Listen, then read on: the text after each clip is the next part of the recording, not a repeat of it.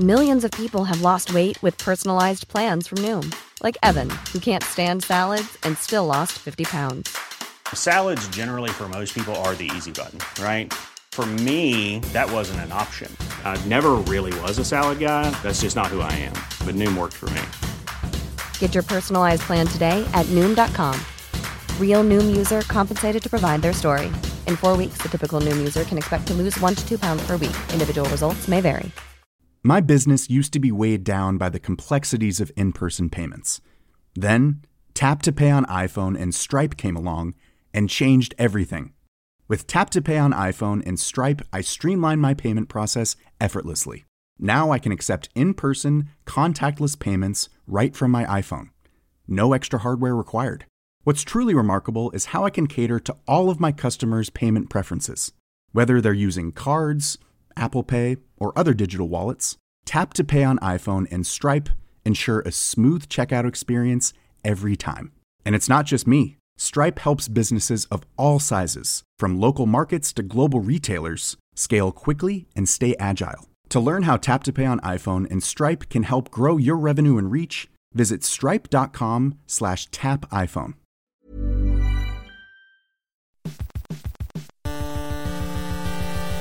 UK Tech Weekly Podcast.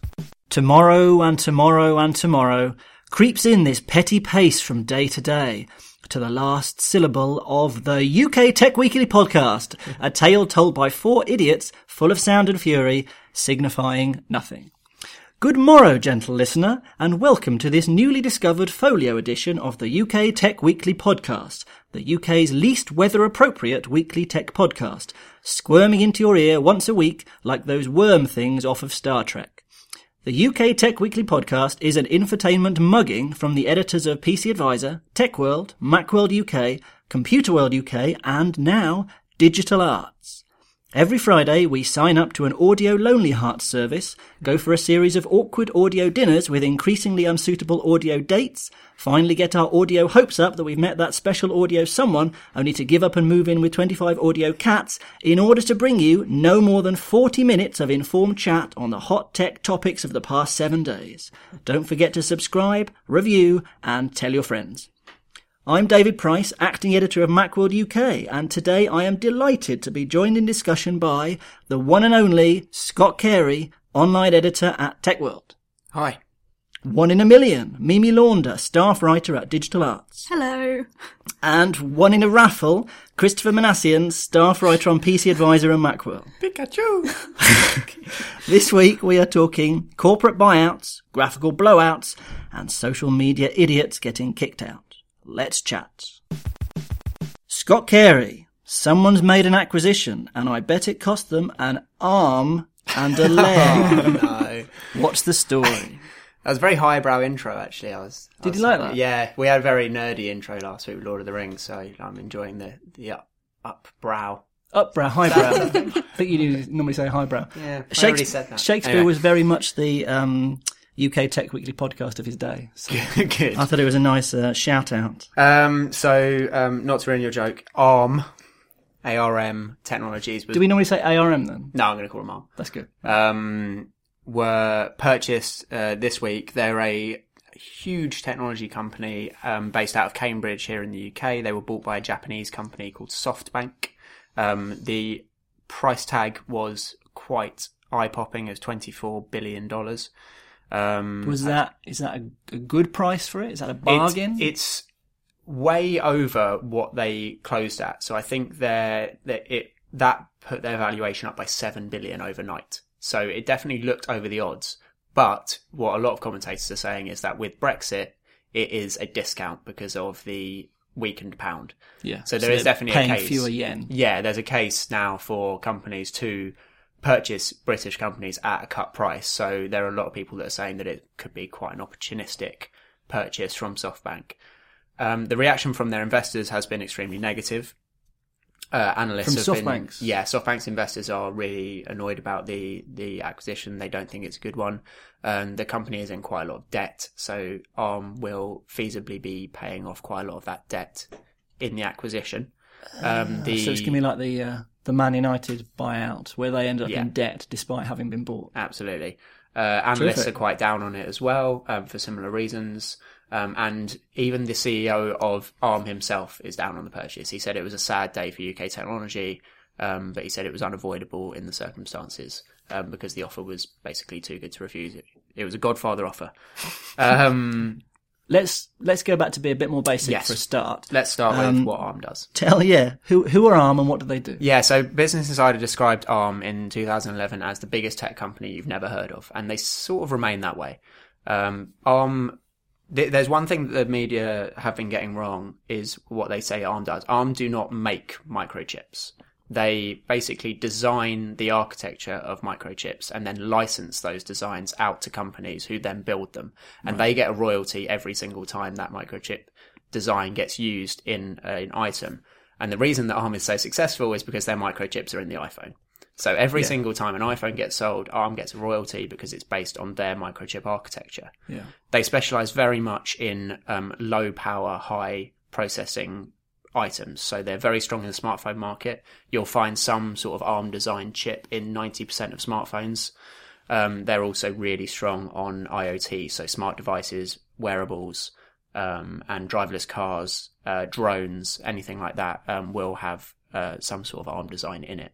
So the listeners at home, the chances are that they will have a device or devices containing Arm's design. Extremely high chance that they've come in contact with ARM technology at some point. Okay, so they're going to be asking, how is this going to affect them? Is anything going to change? No. So basically, SoftBank have said that the jobs are going to remain in the UK. They're only going to expand ARM in the UK, so Cambridge should be fine, which is good for the government. They're basically going to leave the business model alone, they've said. The only thing is that they may take some money out to service debt, but actually they're not going to change the way the business is run. They're not changing any of the executives. They're not cutting staff. So the company's still going to run, and they're probably, if anything, going to build it up. SoftBank bought a French robotics company a few years ago, and that company has gone from strength to strength since. So they've got a good track record. So it sounds like a decent deal. It sounds like a decent deal. Why is it a sad day then? I think it's a sad day because he felt his hand forced to sell, and it's always a sad day when someone has to sell a company that they've built from the ground up. But he's definitely got some sort of mixed feelings on it. I'm not entirely clear why yet. The other thing about ARM that is quite interesting is that apparently there's a few analysts saying that there is no, sometimes with these acquisitions, until they get signed off, other companies can come in and counterbid. Right. And what will happen often is there'll be a clause in the original bid from SoftBank which won't allow a company to come in because it'll be too pricey to break that initial agreement. But apparently this contract doesn't have one in it. And Apple have been highly rumoured to be in the market for ARM. Is this one of these Apple rumours? Yeah. Or is this a real rumour? You love Apple rumours, though. Well, I do, but your bread and butter. they're nearly always claptrap, aren't they? Yeah, I mean, Apple buying ARM makes a ton of sense, apart from the price tag. Could they then stop ARM designs being used in Samsung phones? I think they would have to deal with some monopoly questions there. Yeah. But they would have a huge advantage of having that capability in-house. There's also a ton. All the companies that you expect have been linked with ARM as well. Qualcomm, big chip designers as well, manufacturers. Google have been linked because of their Android devices. And basically anyone that makes a smartphone has been linked with maybe making a bid for ARM. So it could be a bit of a bidding war. So there could be. Time will tell. That would be really fun to watch. But just to see if Apple or Google could bring that in-house, and then what the consequences on other smartphone makers would be, because they're so reliant on these ARM technologies. Well, let's talk about this politically. We haven't discussed Brexit a huge amount on the podcast, but coming so soon after Brexit, this looks simultaneously good and bad, if you see what I mean. It sort of depends how they're going to spin it. Philip Hammond has said that this is a sign that he's the finance minister. He said that this is a sign that British firms have a perception of quality, that the international community thinks British firms can prosper. Yet at the same time, there's an element of the weakness of the pound. Yeah. British firms are now sort of sitting duck for acquisitions. Yeah. Is this a net positive or a net negative for Britain and the British tech industry? I definitely think it shows it definitely shows that tech companies in this country might be generally they hit a glass ceiling.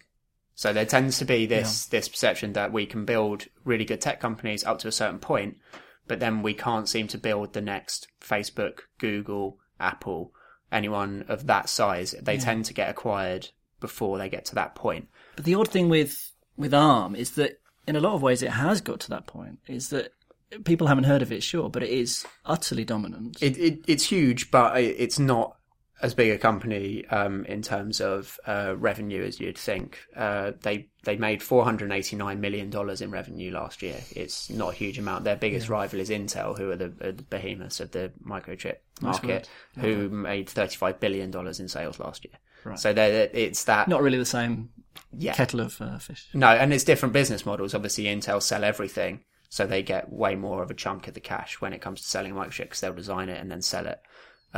Whereas ARM are only getting these royalties. But that's the business model that they operate under. That does, I mean, the business model, the unusual business model is maybe relevant actually in this in this area, because they don't have to buy in the materials. Nope. So because they're just designing, which means that the weak pound doesn't affect their import economics. Is this going to be the first of many then? Are there going to be other British companies on the table? Is this something that's limited to tech? Will there be... I don't know that Wolves, the football club Wolves, have just been bought out by Chinese. I thought you were going to be like the Wolves circling. Yeah, maybe. Or British Wolves are now available for purchase on other countries. Yeah, on Birmingham City as well, being bid for. I don't understand football. Of course. I was just pretending. I thought I'd drop that in. Wolverhampton Wanderers. You did well, actually. No, I mean, definitely it shows that there's a possibility here that people will start thinking that there is a discount market for British companies that they may be able to come in and buy. I don't know nearly enough about it to know who's under threat, whether tech is more under threat than most, but tech is sort of the hot industry at the moment. So, yeah. And from Theresa May's point of view, our new Prime Minister, it's sort of an odd one. There's a slight question mark over her husband's involvement in a investment firm that I think has benefited.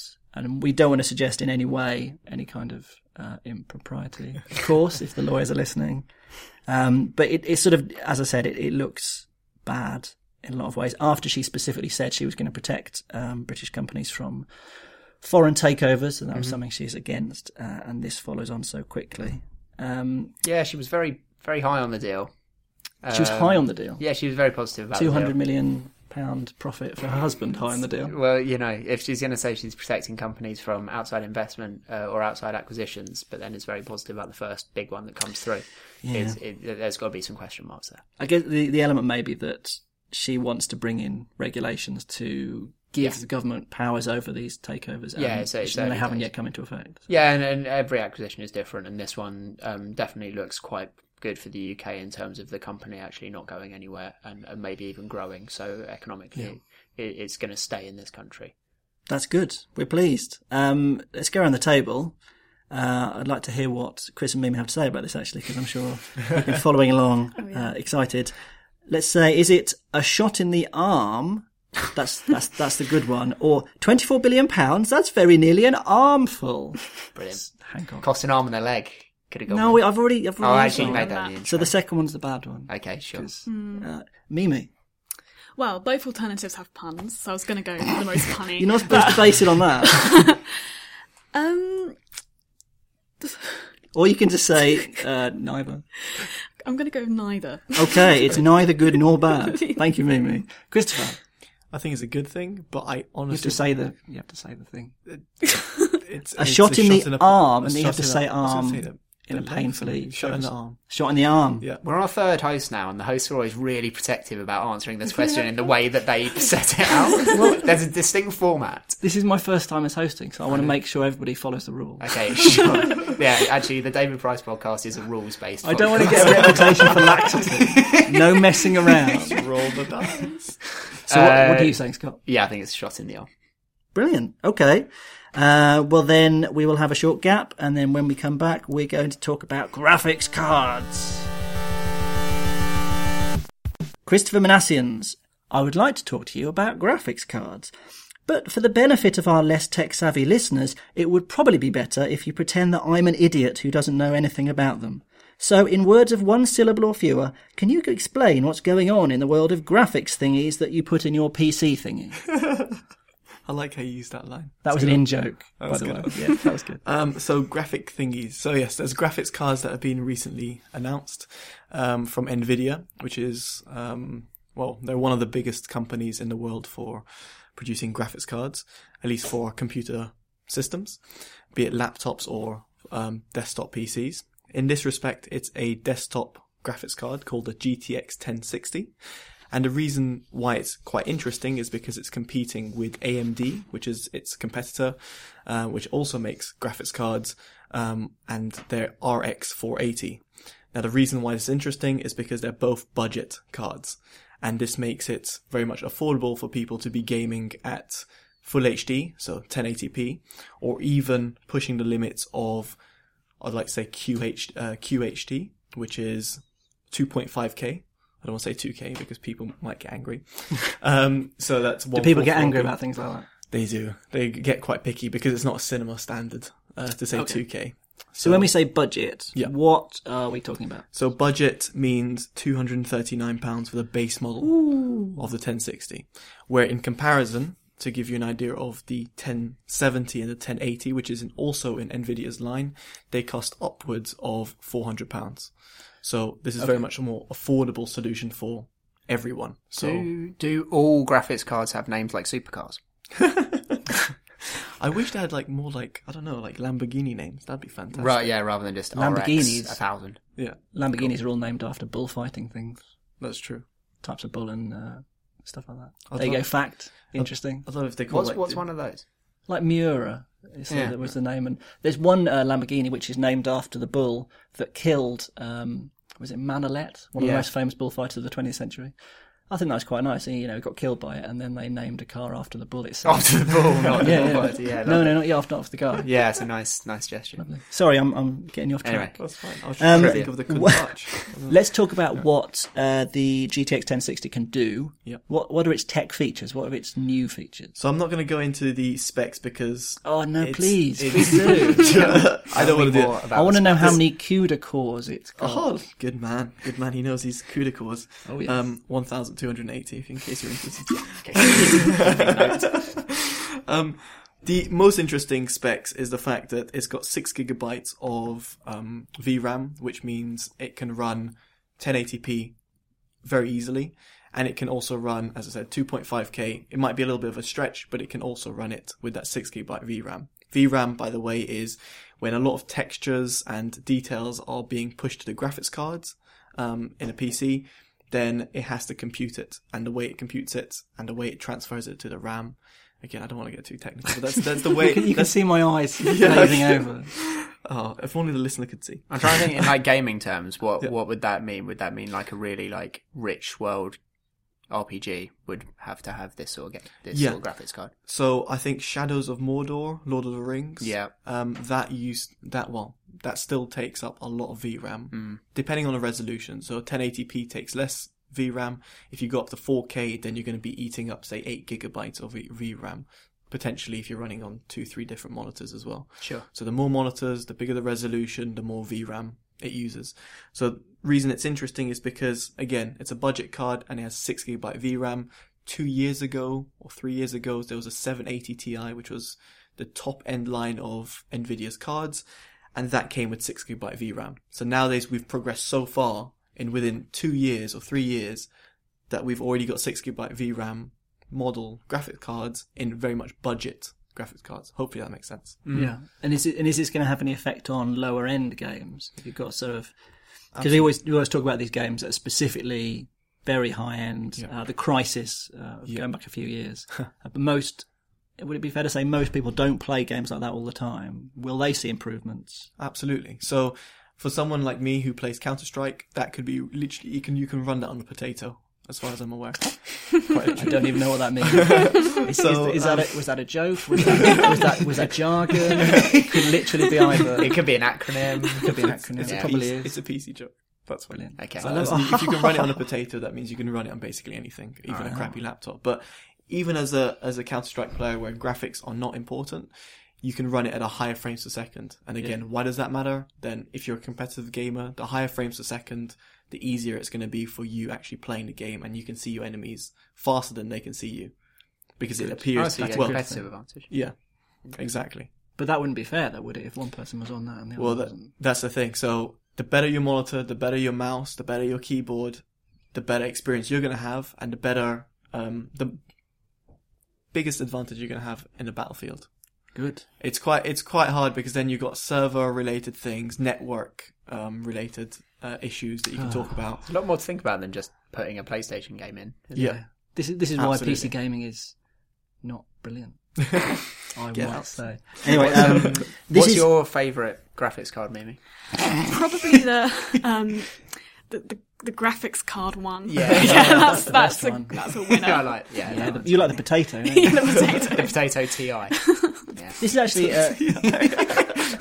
this is actually related to a more serious point, which is that sitting around this table, I think I get the impression only one of us knows anything. Kind of, well, not just knows anything, but sort of cares about graphics cards generally. I mean, are you on the fence, Scott? I want mine built into a console, so I don't have to worry about it. Or think about it, or be aware it exists. Yeah. So, this is remaining a niche concern, isn't it? Well, you say that, but people do buy pre-built systems. And in that respect, it still does bring down the price of pre-built systems. Okay. Because if the base cost is $239 for someone who's buying the card, then a company that's building a PC. Selling a little or a lot?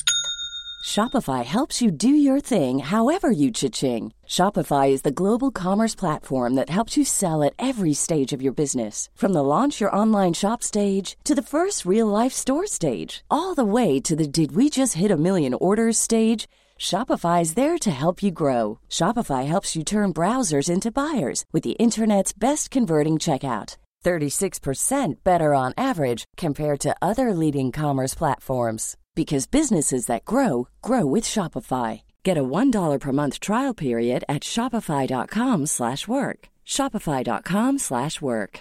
How would you like to look 5 years younger? In a clinical study, people that had volume added with Juvederm Voluma XC in the cheeks perceived themselves as looking 5 years younger at 6 months after treatment. Look younger, feel like you. Add volume for lift and contour in the cheeks with Juvederm Voluma XC. Reverse signs of aging by adding volume to smooth laugh lines with Juvederm Volure XC. For important safety information and to find a licensed specialist, visit Juvederm.com. That's JUVEDERM.com. Not for people with severe allergic reactions, allergies to lidocaine, or the proteins used in Juvederm. Common side effects include injection site redness, swelling, pain, tenderness, firmness, lumps, bumps, bruising, discoloration, or itching. There's a risk of unintentional injection into a blood vessel, which can cause vision abnormalities, blindness, stroke, temporary scabs, or scarring. Talk to a licensed specialist to find out if it's right for you.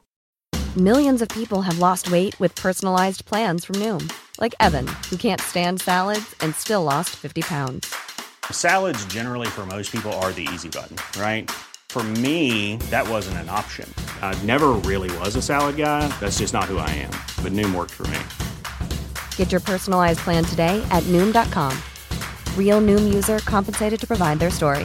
In 4 weeks, the typical Noom user can expect to lose 1 to 2 pounds per week. Individual results may vary. You will obviously have to charge less because the card naturally costs less. So if you're buying a pre-built PC because you can't be bothered to build a PC or you don't have any time to do it, then it's going to naturally cost you less. So if you want to transition from PlayStation or Xbox or even Wii into PC gaming, then it's going to be a much more affordable solution and much easier to do. You could even buy a PC without a graphics card and then buy this card as an upgrade because you're like, oh, I was doing Microsoft Office, but now I want to get into, I don't know, playing Battlefield 1 on the PC versus on the console, and now I can do, because I only have to spend 230 quid, 240 quid. I'm pleased I've got that option. Yeah. Let's talk VR. Yeah.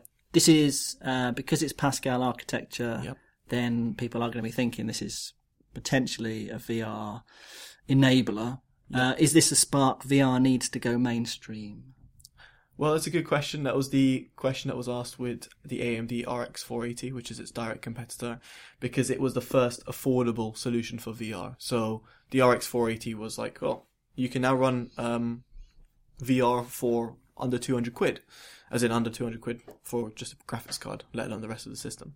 And the same thing applies with the GTX 1060. So yes, it's bringing more VR systems into the world, and people actually thinking about VR can now afford it for a much cheaper price. But again, let's not forget that if you want to run VR, HTC Vive costs upwards of 600 something odd quid.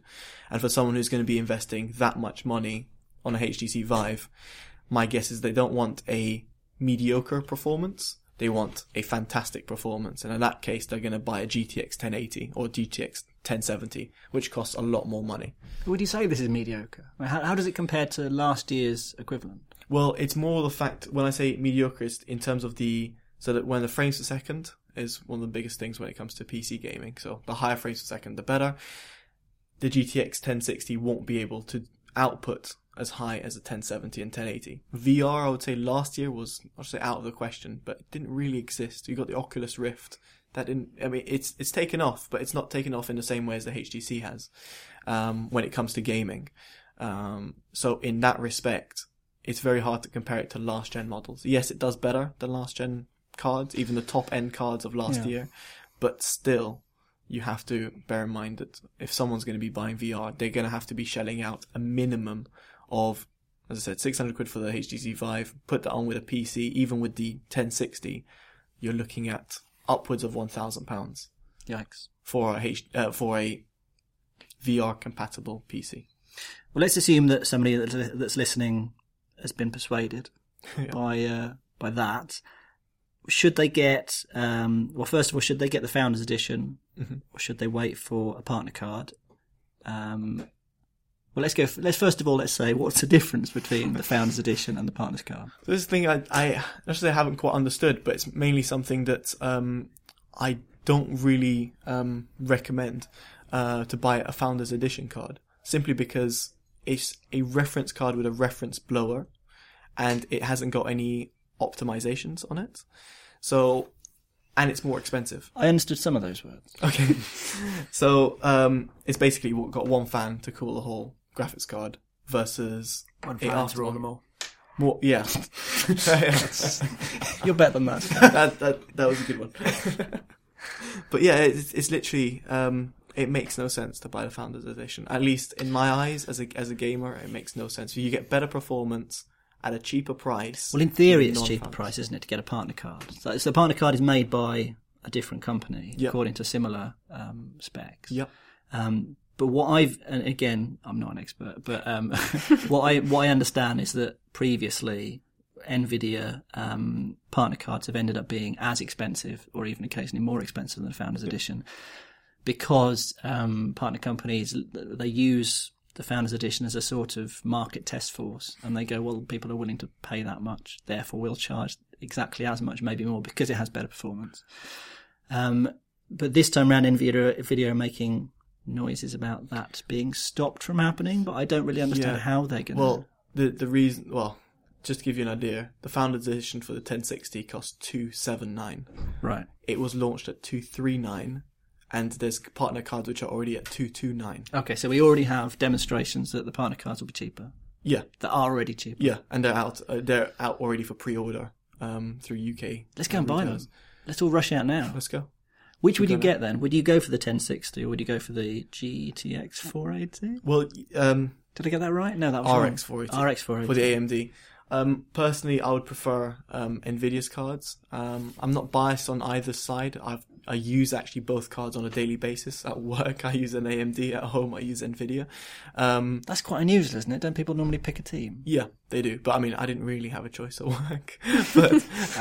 but that was a little sly dig. No, but I mean, quite honestly, the cards in terms of performance, they're very similar to each other. It really comes down to the features that you're going to be looking for. And in my case, I like game recording. So I would like to capture a game recording, and Shadowplay. NVIDIA's Shadowplay is fantastic for that.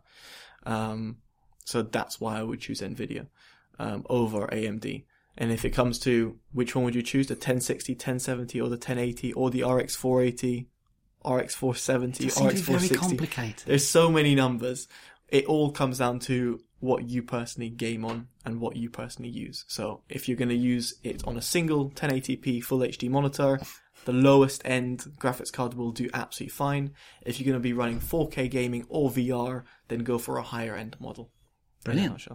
There you go. You've heard it from the horse's mouth. Let's go around the room, and I want you to say, either GT excellent, that's good, or GT X rated. Mimi Launder. GT excellent, definitely. And what was it particularly liked about There it? are almost too many reasons to go into, David. We wouldn't have What if time. I pressed you to pick one of the reasons? Well, something like Chris said, it was cheap, which That's good. that's a good thing. I like that. So I'm always sold That's good enough for on me. cheapness. Christopher, I think I know what you're going to say, but GT excellent, yes. what was that? I don't know. What was I that was accent? stroking my It was evil. cat and yeah, kind of, but I kind of failed. That's Mr. Burns, wasn't it? Does he say excellent? Yeah. Excellent. Oh yeah, Yeah, he excellent. does. Okay, well, I'll let you have that. Scott? I'll go with Chris on this one. GT excellent. Do I get a vote on these Yes, things? if I've you never want. done this before, so I'm going to say GTX rated. Just Because Throw it's it fun out to there. say. What's your reasoning? oh. Yeah, that bit. Oh, she's Well, on the fence. I worry that you won't get the same performance as you would on the 1070. Big worry. Because of yours. what I want is QHD gaming. So It's a good window into how being a journalist works. I think we're going to draw a veil over that one. After a short gap, we're going to talk about what shall I say? Flaming hoons on the internet. If you want to know what they are, keep on listening. Mimi Launder, as our in-house expert on vicious personal abuse, please tell us who has been awful on the internet this week and what's being done about it. Well, yeah, vicious personal abuse is a favourite topic of mine, so thanks. I think everybody likes it. It's just great. I think it can be really summed up as Milo, what's his surname? Yiannopoulos. Milo Yiannopoulos is a bit... Have I just given away the secret that I also know a little bit about? You He have. is kind of known by one name, isn't he? He's famous enough to just be Milo. Yeah, it is just Milo, yeah. Well, he's There aren't picked- many competing Milos. He's picked though. an unusual name. That was Yes. quite canny. Like Moby did. Yeah.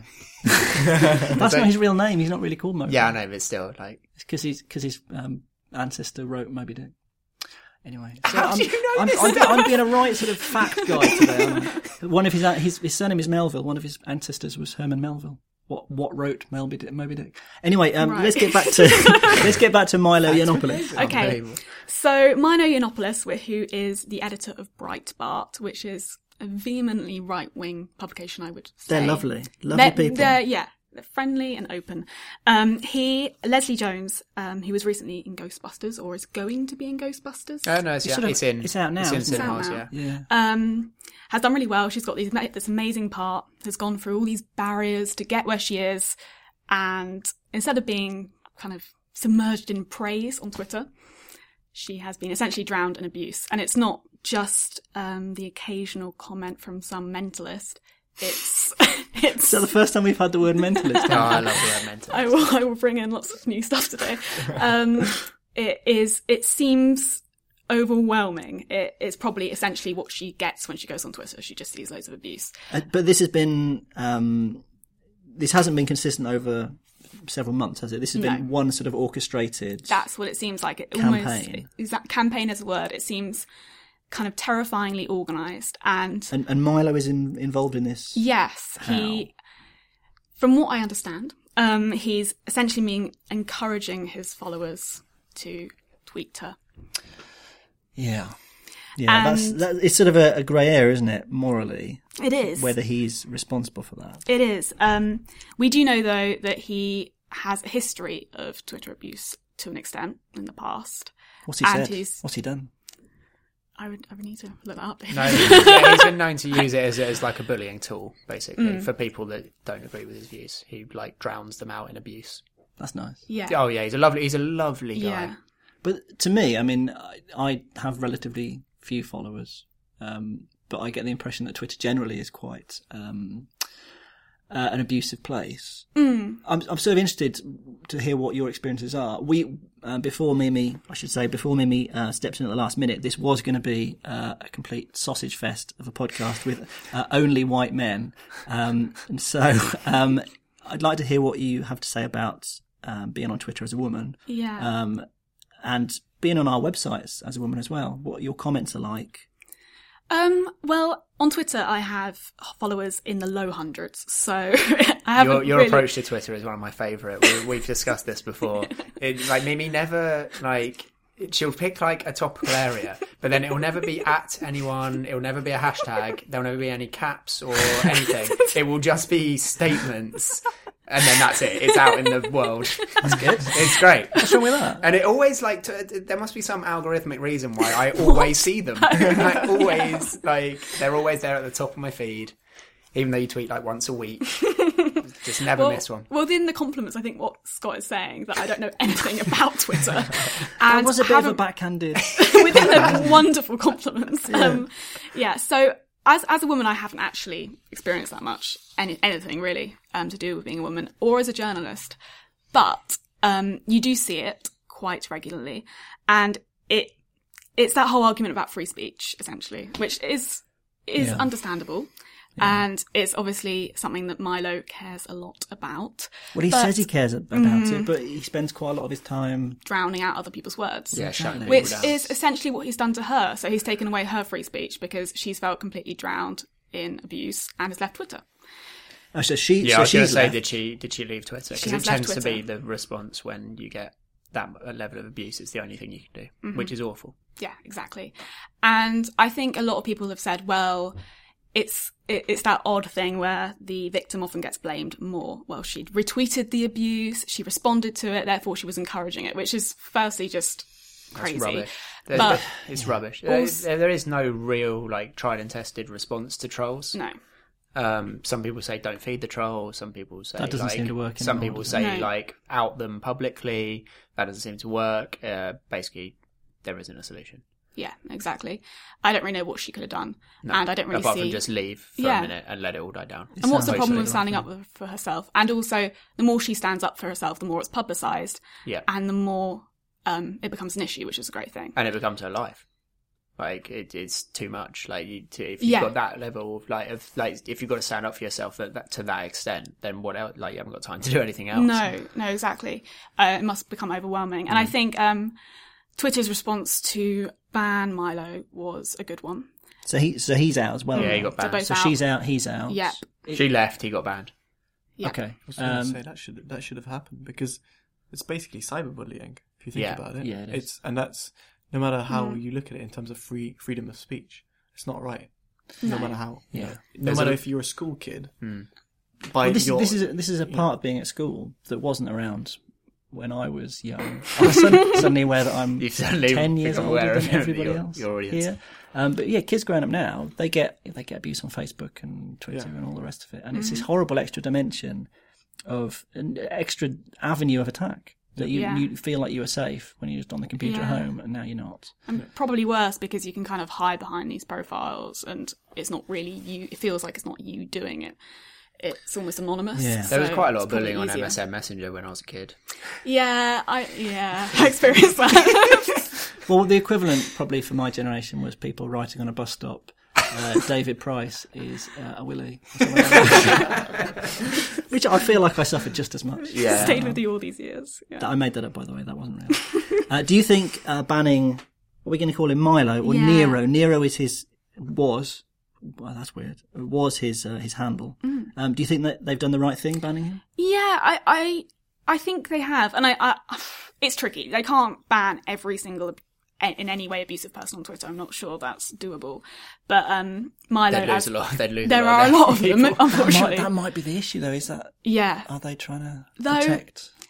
As such a kind of, I don't know, a prominent event, an example of abuse, and as such a prominent writer, I feel he's a it's symbol. a good statement. Yeah, he's a symbol. Let's take a stand. Yep, exactly. But the question here is, why did it take this long? Why did it take somebody who is, she's a movie star. A movie star getting attacked. A movie star with famous friends getting attacked.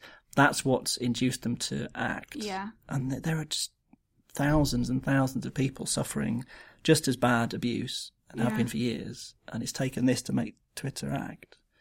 Yeah, it's such a problem. And it's kind of, I'm glad they banned him, but because it's a good message to other black women. But at the same time, there are loads of women and black women and loads of other people who are getting abused on Twitter. It dates back to Gamergate as well, doesn't it? I mean, the amount of that a lot of that was Twitter-based abuse, wasn't it? So. Well, he hijacked, or what's the word? He piggybacked Gamergate. Yeah. Having in the past previously heavily abused gamers and took the mickey out of them and was never a gamer himself. No. But then when he realised Gamergate was connected to right-wing abuse of women and black people and gay people, then he jumped on board and suddenly he was the king of Gamergate. He was a tech journalist before, wasn't he? Yeah. Yeah. He said he was fixing tech journalism. Not all tech journalists. Hashtag. He is just a ridiculous man. Yeah, the only other problem I've got with this is completely counterintuitive to the activity that I'm doing at this exact moment, is that him getting banned has given him loads of publicity, which he's absolutely loving. He's saying he's loving it. I'm not sure we would be talking about him right now if it wasn't for him getting banned from Twitter. But I guess Twitter is his platform. It's one of his main platforms, and he needs that to do what he does. But I kind of agree, he's a bit of a martyr. He's going to be tearing out his hair. He'll claim this as a victory. He'll spin this as a victory. Of course, he was always going to do that, whatever happened. Yeah. But he's just lost one of his main mouthpieces, and it's sort of hilarious. Like, will he go down the Glenn Beck route now, though, and just build his own platform now that he's got an established followership of his own? He should have a radio station. That's the sort of level he's at. Talk radio. Podcast. Yeah. Or a podcast. I don't know what you're implying there. that we are abusers and objectionable political bigots. Anyway, we're almost running out of time. So let's go around the room. And I've got Holding Out for a Nero. That's his handle, you remember? Yeah. Holding so out positive? Yeah, well, that's sort of suggesting that he's a hero? Yeah, that you want him to come back. Oh, I'm looking forward to someone going down that. Holding out for Holding out, you don't have to. No. Pick it. Holding Out for Nero, or We Don't Need Another Nero. Mimi. Davey wants to go with the I don't know. I mean, it's the same pun, both of them, really. So, yeah. It's a tough decision, but I think I'm going to have to go with We Don't Need Another Nero. Right. Wait, is that the negative one? Yeah, that's saying that we don't. Yeah. We don't need another. Yeah, exactly. Could we make a Romans joke about Nero burning things? Fiddling while Rome burn. Yeah.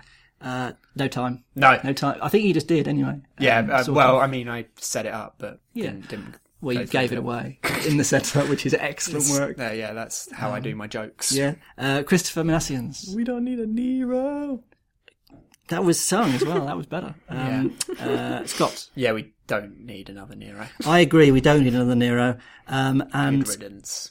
And we're going to stop there. It is time to wrap things up. So thank you to Scott, Christopher and Mimi for your thoughts. And thank you at home for listening to them. Do get in touch to let us know your thoughts and opinions and to shake us down for cash. Or indeed, if you are interested in advertising on the UK Tech Weekly podcast, you can tweet us using the handle at UK Tech Podcast or email us using the address editor@idg.co.uk. Do find us on iTunes, SoundCloud, and all the other places from which you source podcasts. And don't forget to subscribe, comment, like, favourite, or give any other cheap emotional support to us that you can. We'll be back next week with more informed opinion on the hottest topics in tech. Until then, say goodbye, guys. See ya. Bye. UK Tech Weekly Podcast. Planning for your next trip? Elevate your travel style with Quince. Quince has all the jet-setting essentials you'll want for your next getaway, like European linen, premium luggage options, buttery soft Italian leather bags, and so much more. And it's all priced at 50 to 80% less than similar brands. Plus, Quince only works with factories that use safe and ethical manufacturing practices. Pack your bags with high-quality essentials you'll be wearing for vacations to come with Quince. Go to quince.com/trip for free shipping and 365-day returns. My business used to be weighed down by the complexities of in-person payments. Then, Tap to Pay on iPhone and Stripe came along and changed everything. With Tap to Pay on iPhone and Stripe, I streamlined my payment process effortlessly. Now I can accept in-person, contactless payments right from my iPhone. No extra hardware required. What's truly remarkable is how I can cater to all of my customers' payment preferences. Whether they're using cards, Apple Pay, or other digital wallets, Tap to Pay on iPhone and Stripe ensure a smooth checkout experience every time. And it's not just me. Stripe helps businesses of all sizes, from local markets to global retailers, scale quickly and stay agile. To learn how Tap to Pay on iPhone and Stripe can help grow your revenue and reach, visit stripe.com/tapiphone.